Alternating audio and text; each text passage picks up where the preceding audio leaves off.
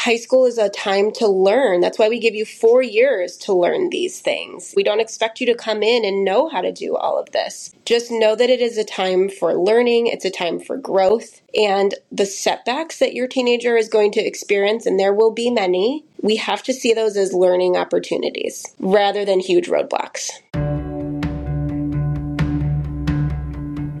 Isn't every transition scary, whether it's from the early intervention years into preschool, and then from preschool into elementary school, and elementary school into middle school, yikes, and then from middle school to high school. And I don't even want to talk beyond that. Every transition is scary for parents, I think. We're probably more scared than our kids are, and there's so much to learn at each stage, and you gain a little bit of confidence at each stage as you go further along, but there's also new fears or new worries and new concerns. Today we have a great guest on the podcast, Natalie Borrell. She's the founder of Life Success for Teens. She's coached high school and competitive cheerleading for 8 years. And this is where she realized that she had a gift for connecting with teenagers and motivating them to be the best version of themselves. She has 14 years of experience working as a school psychologist in a public high school. She and her team of coaches help tweens and teens build their confidence, get grades that they are proud of, and reduce their stress. She's here to talk about the transition from middle school to high school for neurodiverse teens. Thanks so much for listening to today's conversation.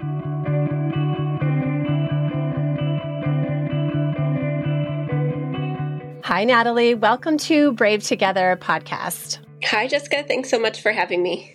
Absolutely. I'm so glad that you reached out because this is definitely a topic that we need to cover and we need to empower and educate our parents. Every transition for us parents is so scary. Every transition, whether it's from, 0 to 3 interventions into preschool into elementary school into middle school, and middle school to high school and beyond. It's just every transition is scary. So I'm glad that you're here. I'm glad that you're passionate about this and about serving teens and their families. And so we're going to talk about what do we do? How do we prepare our kid? How do we probably prepare ourselves as parents a little bit too for the scary transition from middle school to high school? For some reason, this one feels extra scary, I think. And I have some of my college friends who are actually going through this transition with their kiddo themselves. And boy, that fear and that anxiety is real. And so this is a topic I've been talking about a lot, like professionally and personally in the last couple months, especially with it being almost the end of the school year right now. Right. I mean, the timing of this will be good because it will hit, at the end of the school year. So this is really, really great timing. So let's dive in. You've got so many keys that are really important for parents to know how to prepare their kids.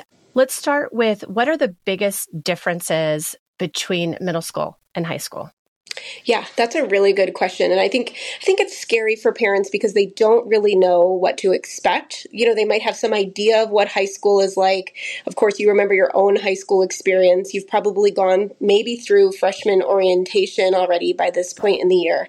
But really understanding what the differences are, it's hard to know that until your kid is actually there or unless you have an older kiddo who's already started high school.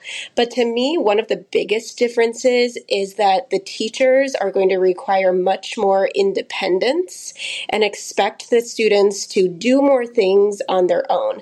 Parent communication is, of course, still necessary and still happens, but even little things like if you have a question about an assignment, that question should come from your teenager, not necessarily be emailed from the parent. Unless there's been, some kind of big lack of communication or something is still unclear after your teenager has asked the question. But typically that independence or that kind of taking initiative to advocate for yourself is something that's going to be expected more at the high school level than in middle school or junior high. So that's a big one. That is a big one because for our neurodivergent teens, that's a skill that they're going to have to really, really work on? And maybe there's role playing that parents can do over the summer, maybe. Yes, role play over the summer is absolutely a good idea. Even something as easy as learning how to craft an appropriate email is a skill that I see a lot of students, even upperclassmen, don't have. There's a really quick kind of template that I use to help kids write an email, and we call it the sandwich method. So I'll share that with you quickly if you're kind of wondering, well, how do I help my kid write an email?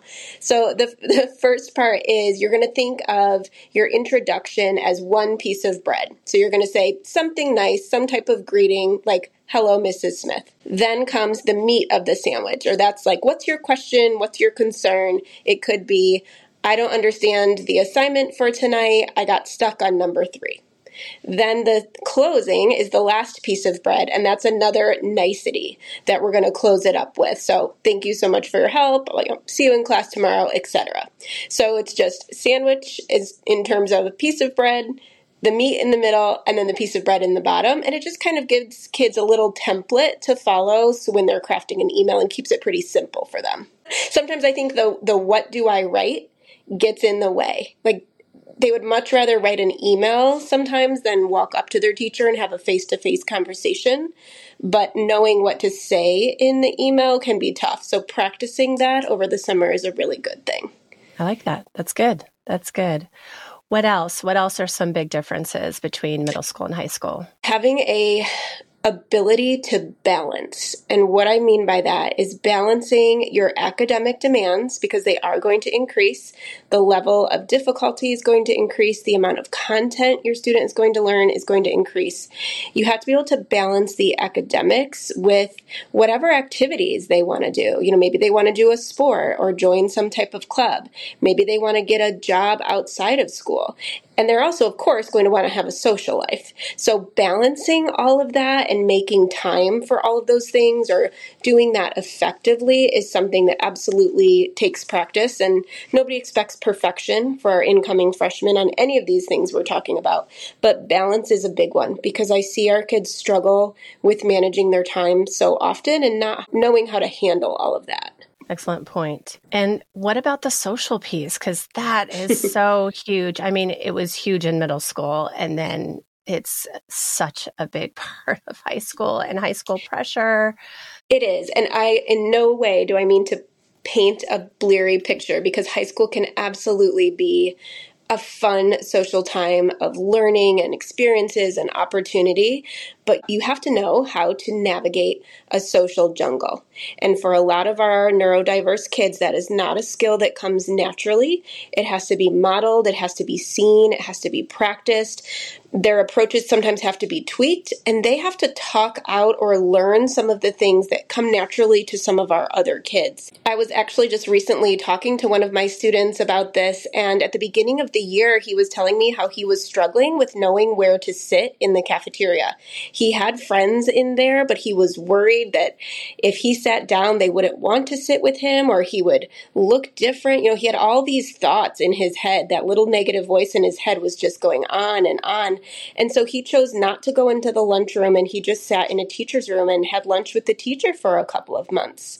And that teacher was fine with it, and the kiddo was happy, but there was just that barrier of, how do I approach a lunch table and sit down, which to him was a huge deal. And to other kids, it's like, okay, I'm just going to sit here. Hope you like it. So we had to really kind of work through that and just make sure he was comfortable. And we tried a couple of things until he found something he was comfortable with. And I'm very happy to say that he found one of his friends, that the two of them actually found out they were both sitting with teachers during lunch. And they were like, we can sit with each other. This is great. So it did work out. But yeah, that was a skill that really did not come naturally to him and was such a barrier during lunchtime. Do you think sort of breaking down the school day and where all the opportunities are for the social skills, and engagement, obviously there is some social time within classes, right? Yes. Sometimes you can chat with somebody who's next to you or what have you, or you're put in groups for things.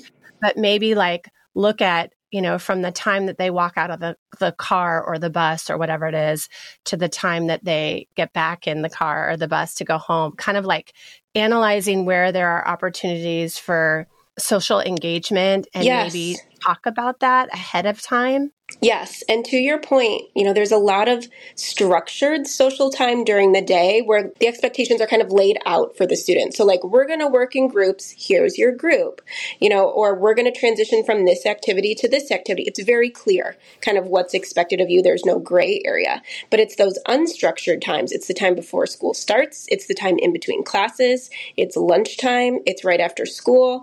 Those are the times where there's no real guidelines necessarily, and we kind of just assume that kids will socialize and have fun and they'll be okay. But that's also the scariest time for a lot of our neurodiverse kids. Assemblies too. I forgot to mention assemblies. And so I think one of the things we can do to teach them is to really help prepare them to know what to expect during those different scenarios. And as a parent, you may not be able to do that because you yourself don't know what to expect, but that's where you need to enlist the help of somebody in school. So if your student has an IEP, get their intervention specialist or their case manager to walk them to the cafeteria, even before school starts sometime, just to be like, this is where everybody sits. You're allowed to sit here. You can sit here. You can sit with one person. You can sit with 10, just whatever. Kind of give them some of the guidelines, or knowing what to expect can be really helpful.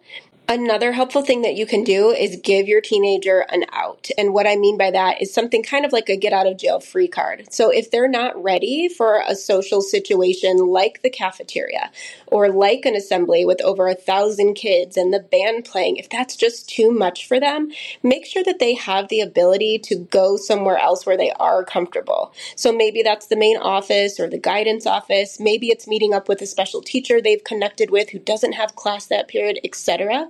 But just for a teenager to know that they have a safety net or somewhere else to go can be really reassuring, even if they end up not using it.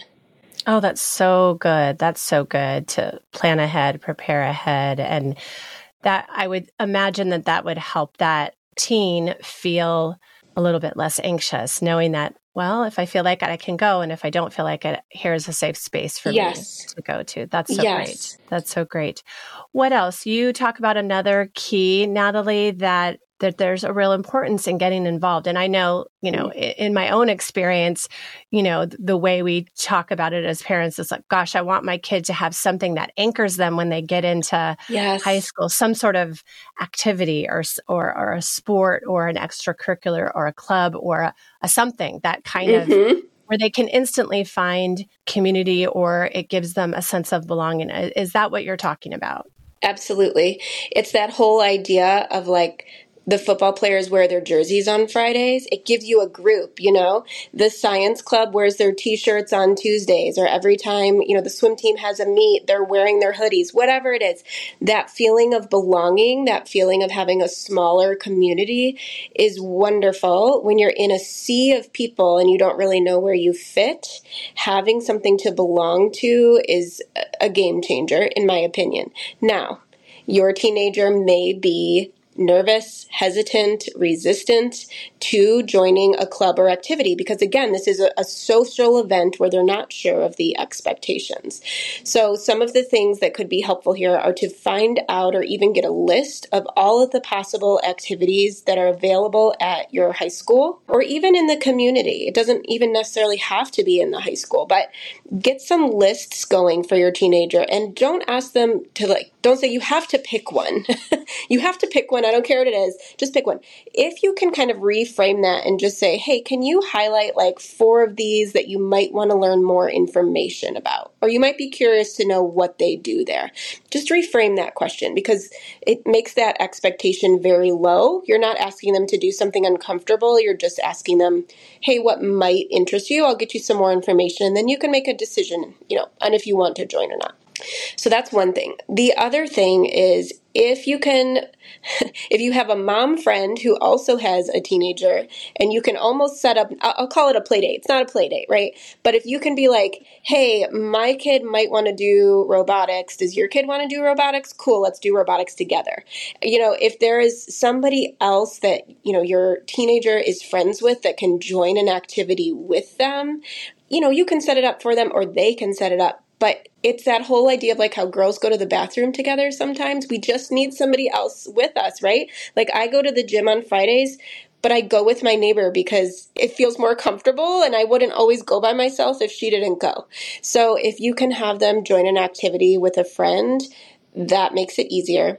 And then my last piece of advice there is, if your kiddo does not want to choose an activity right away, it's okay. Give them some time to just marinate in this new high school experience, soak it all in, and they might even start to have some of the coaches or advisors as teachers.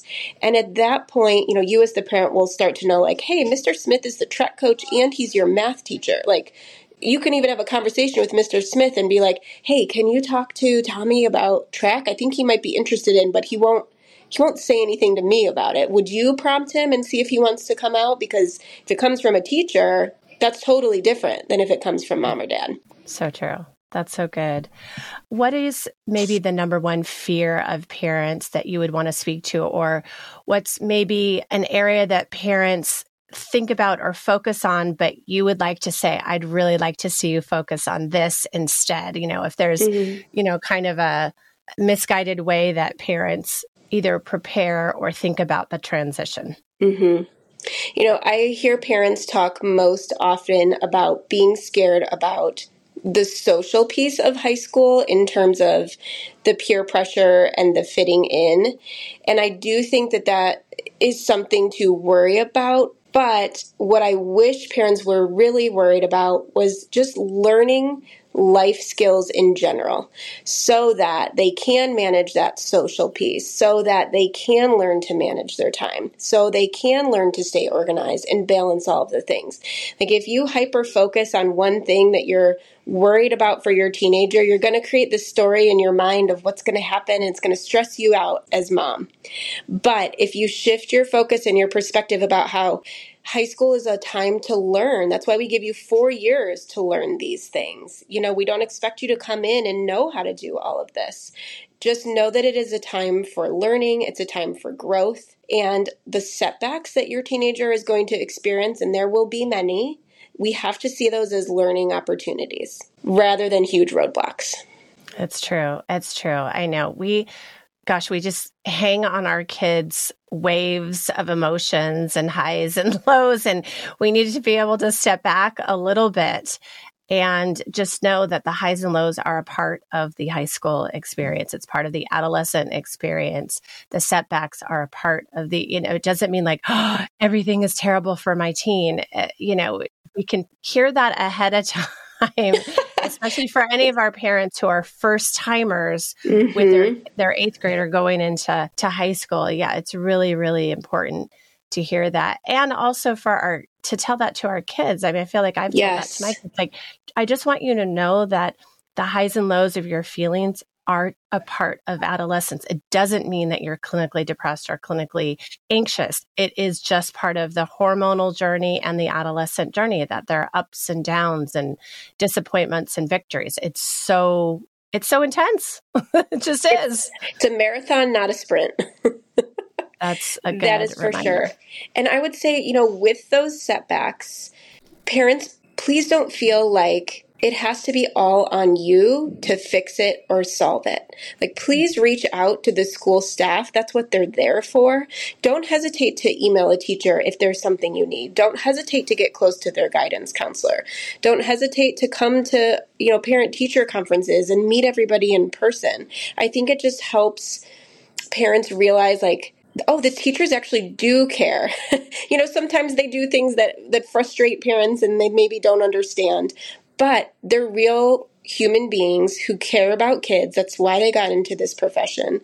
And if you can take time to build some relationship with them, it just works wonders. And I just want parents to know that in general, school staff are on their side and want what's best for their teenager. And we want parents to reach out to us. I work in a public high school as well as being an academic life coach. And in the high school, I love it when parents call me and they say, this is what my kid is experiencing. I don't know what to do about it. Can you help me or point me in the right direction? And I love that because oftentimes I'll be able to say, like, did you know we have this resource or this resource? And they didn't know that. So please reach out and use your school staff. That's what they're there to help you do. That's a good encouragement. So don't be afraid, parents. All right. Are you listening? Don't be to afraid. That? They're ready. Just like I tell my college students, son, go to the office hours of your professors. They are waiting for you to show up and ask questions and show interest and build that relationship with them. The counselors at school are also waiting for that and appreciate parents. And I do think that students and parents sometimes feel like they don't want to say anything or ask for help because they don't want to be seen as a burden. And that's just not the case. Are we all busy people? Yes, absolutely. Do we have more work than we can handle? Yes, absolutely. But do we want to help your kid? Yes. So please give us the chance to do that. Oh, that's so good. That's so good. Natalie, is there anything that you haven't said that you're like, I always say this is really key. This is really important. I want to make sure that our audience hears this. Oh, gosh, that's a really good question. What do I always say? There's probably so many things that I always say. Okay, this is what I want to tell you. If I had to pick a piece of advice just to give incoming high school parents in general, I would just tell them, if there is a setback, take some deep breaths about it. This is not something that's brand new. Other parents have experienced this. Other students have experienced this. Reach out, get some support, find other moms maybe who've gone through something similar, or just rely on your mom friends to let you know it's going to be okay. It's not the end of the world. I can think of so many instances where I've had parents kind of in tears on the phone about things that have happened with their kid. And then a year later, I'll be talking to them and it's like, it never happened. You move on, you recover, you move on to the next obstacle. So if there is something that comes up that seems like the end of the world, just remember it's not. It's just one chapter in this very long story that is their high school experience, and it will be okay. That's really, really helpful. And yes, call upon your mom friends. Find some mom friends who are ahead of you in the journey that you can organically mentor you. Obviously, I'm pro that with We Are Brave Together.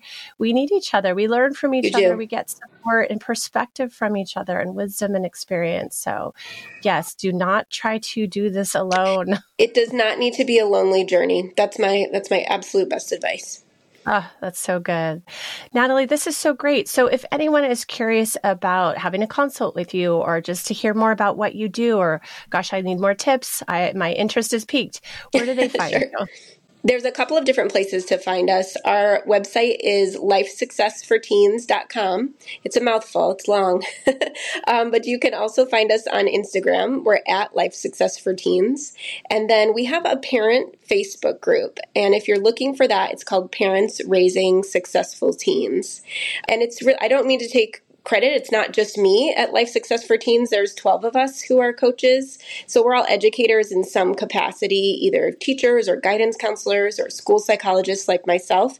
So it's a nice mix because we all have a different background, a different perspective. And when we work with students, we really try hard to pair that incoming student with our coach that's going to be the best fit, whether it's because of their background or, I speak IEP language. I know what ADHD is inside and out. I can talk about learning differences.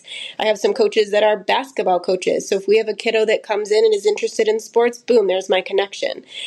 So we really take great care to match our incoming families with a coach that's going to be the best fit for them. Oh, that's so great. That's so great. Well, fantastic. What a treat to be with you this morning. And thank you for loving teenagers and their families. Thank you. Thank you. I do love them. They're my favorite people. Ah, wonderful. Thanks, Jessica. All right. You take care, Natalie. You too. Thanks so much for listening today. Do us a favor and leave us a review and a rating so that this podcast can get into the ears and the hearts of more and more moms. Did you know that Brave Together podcast is an extension of our nonprofit organization called We Are Brave Together? We Are Brave Together serves an international community of caregiving moms by offering support groups that are virtual and in person, educational resources, and low-cost weekend retreats. And we offer retreat scholarships. We represent all 50 of the United States and 21 countries around the world. We are here to remind you that you are not alone. You are braver and stronger than you think, and that girlfriends who get you are sacred and mandatory. To join us today, go to wearebravetogether.org. Our support and sisterhood await you.